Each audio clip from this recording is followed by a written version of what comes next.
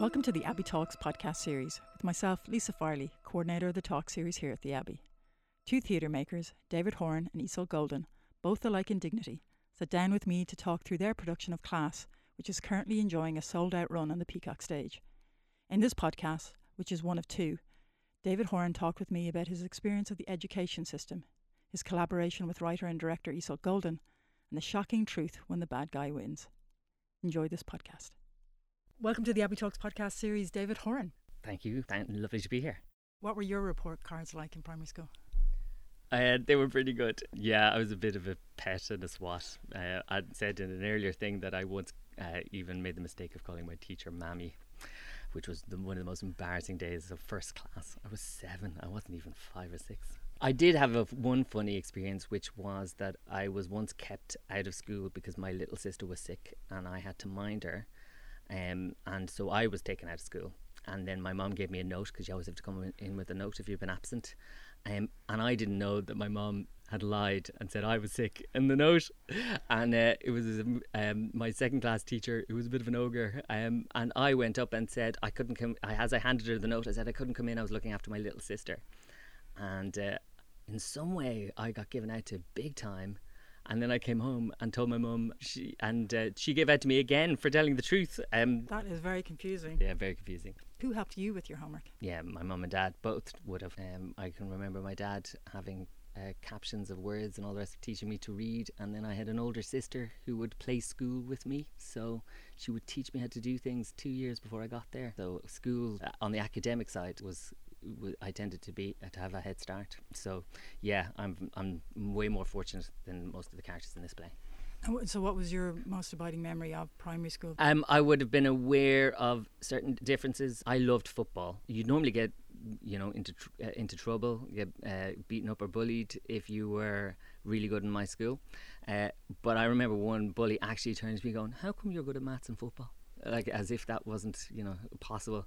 And not only that, but I played for the local team, and I remember I was like 14 or 15, and one of my friends from my estate came to join my team.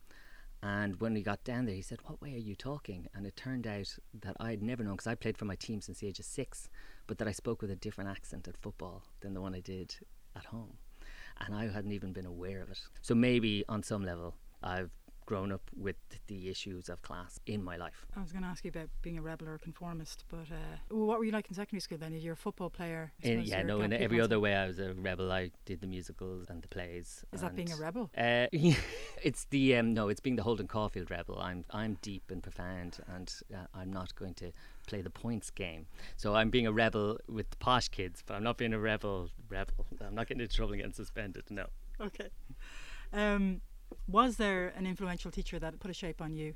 Yes, there was an English teacher called Mr. Doherty, or Dots, and he showed us the movie Platoon. We were 14 or something, so Platoon was a cool thing to spend your English class doing.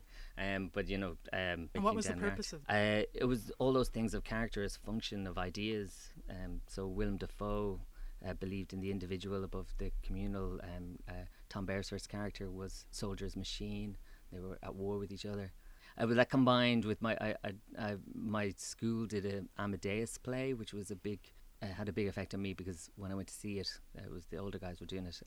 The bad guy won, and that affected me badly. The bad guy wins in Platoon as well, and then he was the one I mentioned, Catcher in the Rye. Dots, Mr. Doherty, took a whole 45 minutes to explain to us how Holden Caulfield said he wanted intellectual conversation, but when he finally got with his good mate, he just asked about girls and who he'd slept with, because what he really wanted was intimate conversation and a sense of intimacy with someone. And when I realised, oh my God, he said one thing but he wanted another, and at no point did the writer tell us that, we just have to infer that from what we know about people, my mind was blown. I was going to ask you, what was the first play you saw, and what was the first play that made an impression on you? Was it the Amadeus? Yeah, by a mile. I was sick for 2 days afterwards. Now, my mom did do the local drama group in Swords, and I was brought there when I was really young, and I hadn't a clue what was going on, and I didn't like it at all. I had to watch my mom kiss another man. She was in Lovers Losers by Brian Friel, the lesser known one act play, and there was another one she was in where she was sacrificed. It was called After Midnight Before Dawn, And I asked her actually recently, I said, what age was I when I saw that? And I apparently was 7. So I hadn't a clue what was going on, but it was kind of like Salem Witches thing, and she was sacrificed before the end of a one-act play. I'm all in favour of the amateur dramatic movement. I think they're great fun. So it wasn't a huge leap then that you went into theatre? Well, funnily, she's definitely the performer and had a huge influence, but there was no theatrical background whatsoever beyond that, and I think probably early on felt I needed permission somehow to be to pursue a theatrical career and not do a muggle job, let's say. And that just is a feeling that just eventually went away, rather than feeling like at any point I made sense that I go into theatre. How do you begin that? What was your first choice in the CAO form? Because I'm always fascinated by people's choices, because I don't think we were hugely informed back then about, I suppose, what was out there for if you did want to pursue a theatrical career of sorts. I went to the Trinity Drama Open Day, and the reason I went was because of the school plays. So by the time I got to 5th year and I was doing a school play, we didn't do Amadeus, we did Peter Pan. But by the time I got there, I did know that drama was an option. I was more doing drama for the social life, and I picked drama at Trinity with English because I wanted to study, and I put it top of my CAO because I knew you had to get in. But I thought it was the reason I did it was that you'd have to do an interview in advance, and then I wouldn't need points, I thought, which wasn't the case at all. But I was lucky enough to get in. But it was only when I got to the theatre studies course in Trinity that I realised that I loved it. This isn't a flippant question, but did you learn anything at, say, drama college? A lot of particularly actors would say that they learned on the job. Yeah, I definitely did. Yeah, well, but I will say I probably learnt as much in Players, where you're just trying out and putting on plays and doing every single job that's going, and volunteering to be front of house or to operate the lights, as much as putting on plays and directing and writing them. But I also discovered really quickly that I was a self-conscious actor there compared to others, and that's when the directing took hold. So you went in with the view to that you were going to become an actor. That's where you thought your strength lay? No, I thought I was still going to be a writer. I didn't really know what I was doing signing up for the theatre studies course at all. I didn't really, even though I'd done the plays in secondary school, I didn't really know what that was. It was only Brian Singleton's theatre practice class in first year where things started to open up. I tell some of my students I did do a teenager improvisation acting class on a Saturday afternoon, and the teacher would have her favourites and would say what Darren did there was very good, or what Aisling did there was very good, because it told us this, that and the other. And I only realise now as older that she should have been saying the reason Darren knew to do that thing was because that would be teaching us how to act, but instead it turned out what she was teaching me was directing. So when I got to university and started to direct, I began to realise I understood some things, just had a small head start, which helped. So from Trinity, am I right in thinking then you went over to Jack Lecoq? And what were the steps that led you to there? I was assistant directing in the big houses. I would get bursaries to either assist at the Gate or at the Abbey, and at the same time I was directing in the independent, and at the time it was the Crypt, was probably places like the New Theatre and Theatre Upstairs. The Crypt was that place then, that space where young people could practice, and so I was doing work that I really believed in and really enjoyed, and then I was sort of learning my craft in a mentorship kind of way. And it was an amazing year here. I had a year and a half here, in fact, just leading up to the centenary. So I was hearing all the plans for the centenary, and I was part of some productions that were just astonishing, like The Wild Duck with Laszlo Marton, and some others that were more troubled. And as a staff director was the title then, was really a trainee director. There was quite a few remounts that I would have had to do understudy rehearsals for, or help with get-ins and things like that. Anyway, my own work started to bang up against things that I wanted to do, that I could see that the work needed, but I didn't quite have the tools to do it.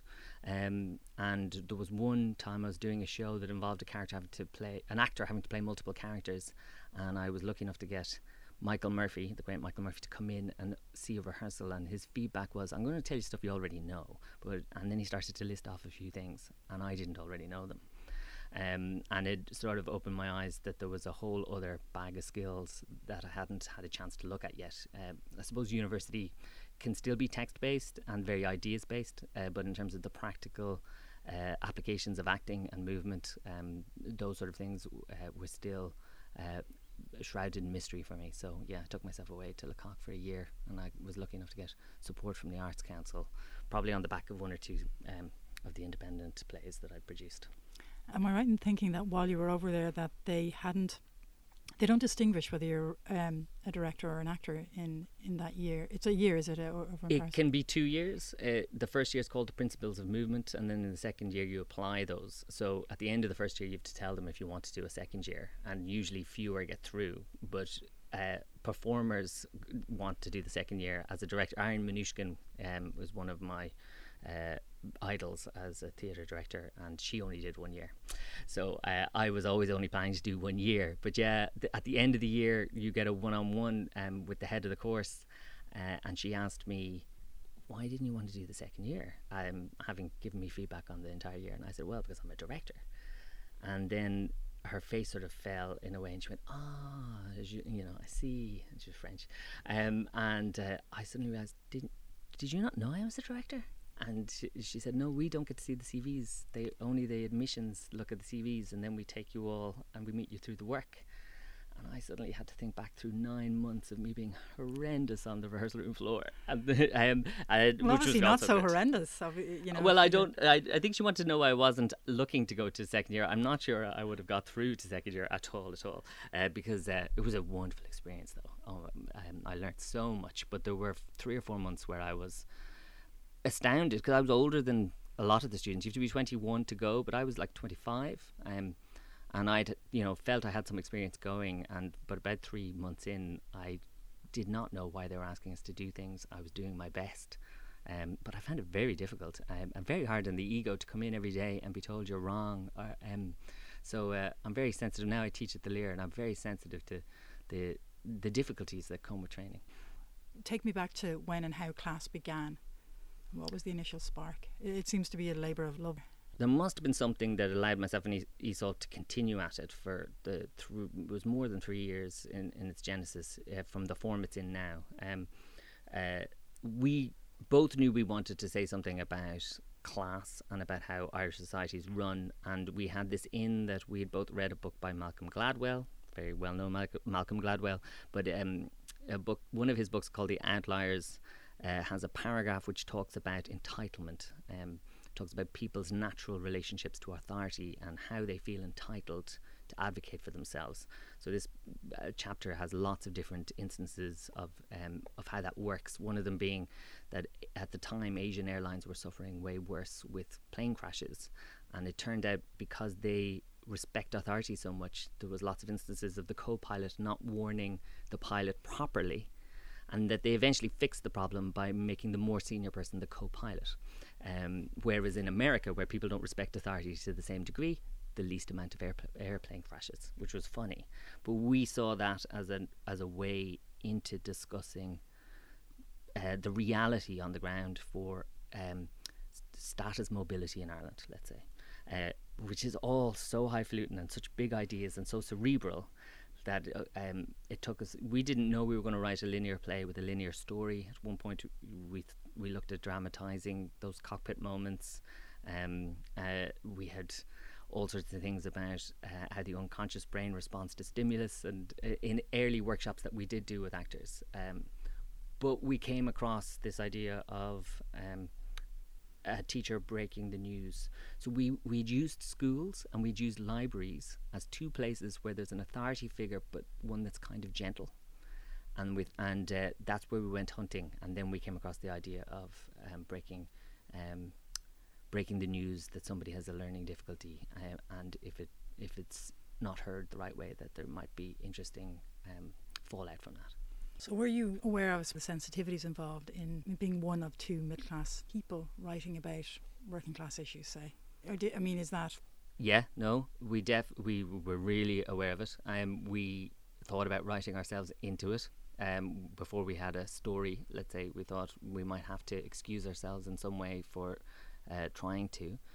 But in the end, we just worked really hard to get to know our characters.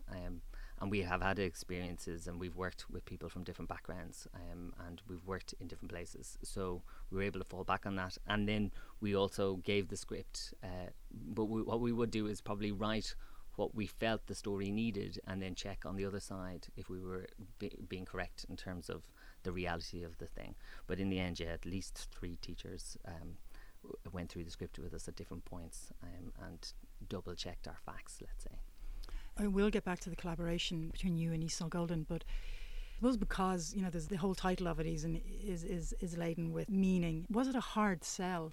I think it was. Certainly, we tried to sell the idea in lots of places, and we thought it was a really exciting idea. So maybe we weren't as aware that it didn't come off the page as excitingly to others, that other people couldn't see where the fun was in the idea. But we knew that the parent-teacher meeting was this really strange version of funny, that there's something really new and fresh about the humour, as the audience is so well placed to be able to see why these people aren't communicating to each other. And we knew that happens in the first 10 minutes of the play.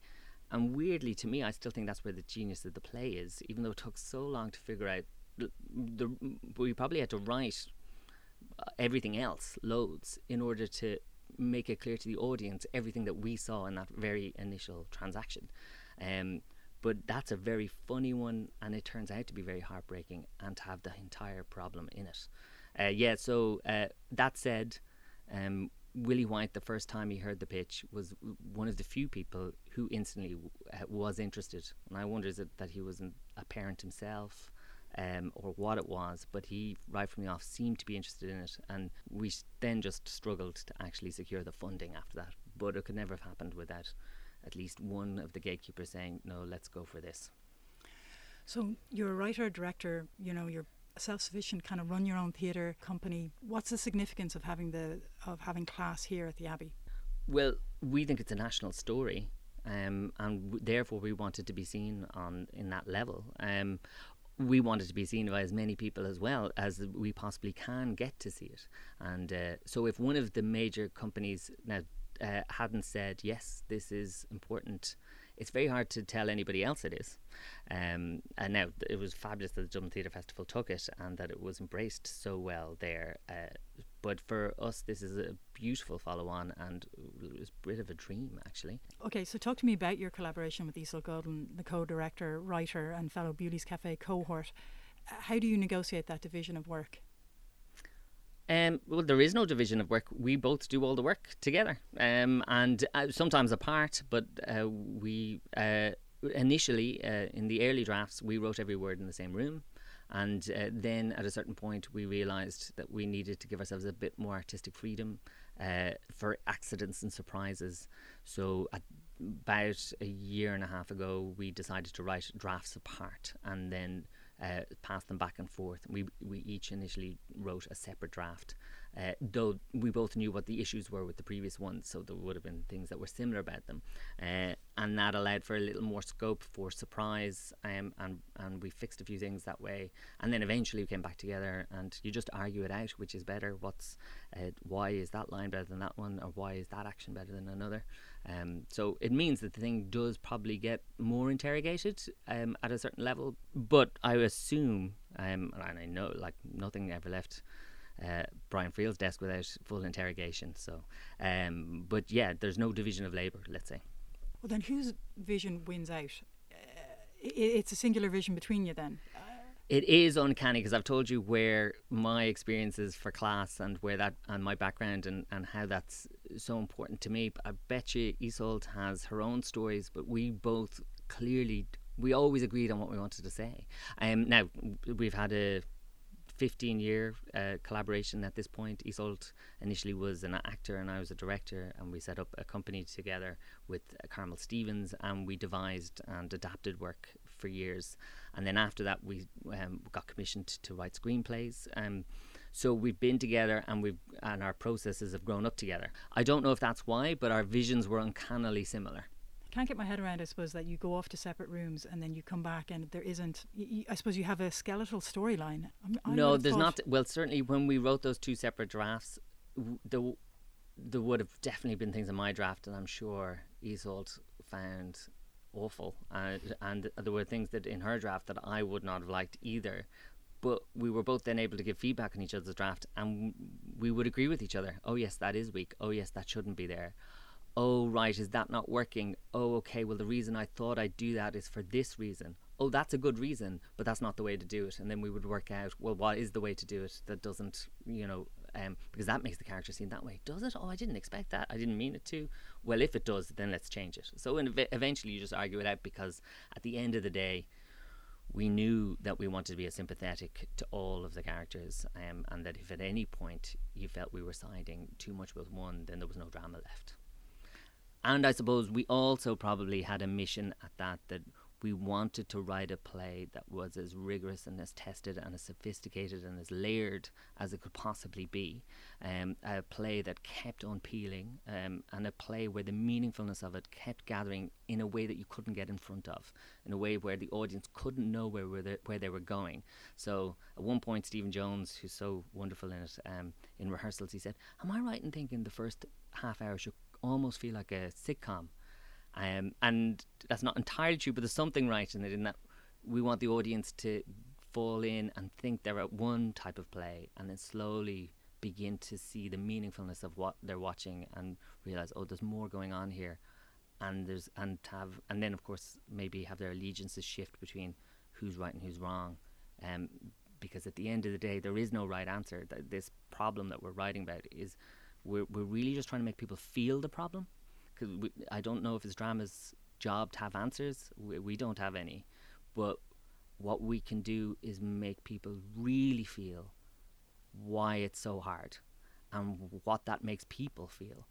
And then if they have hopefully if they feel that, if there's that empathy in the world, then maybe we can make changes, or even make no changes, just be aware of it.